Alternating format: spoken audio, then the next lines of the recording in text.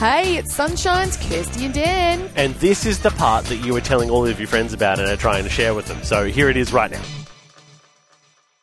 I'm just going to read this story now. Obviously, I don't do accents like you do.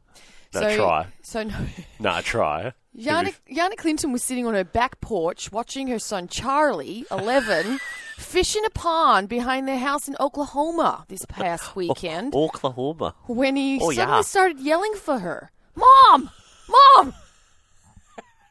That's as good as I can do. I'm sorry.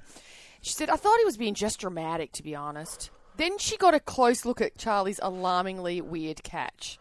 Oh. Now, they were in a neighbourhood pond, so they're used to just catching things like bass and catfish. Yeah. She said, but I mean, nothing with, like, human-like teeth.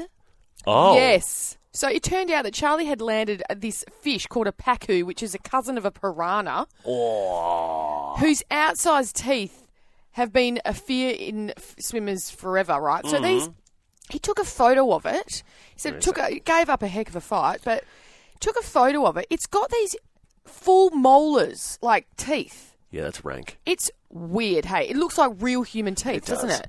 And apparently he took a photo of it, he just put it on his Facebook page, got in touch with the game warden, I love that, to find out if it was, okay, but it was a catch and release pond, so they released it back in to find out that maybe they shouldn't have because it's going to eat all the other fish. Yeah, it's a predator. And it's a circle of life, you know.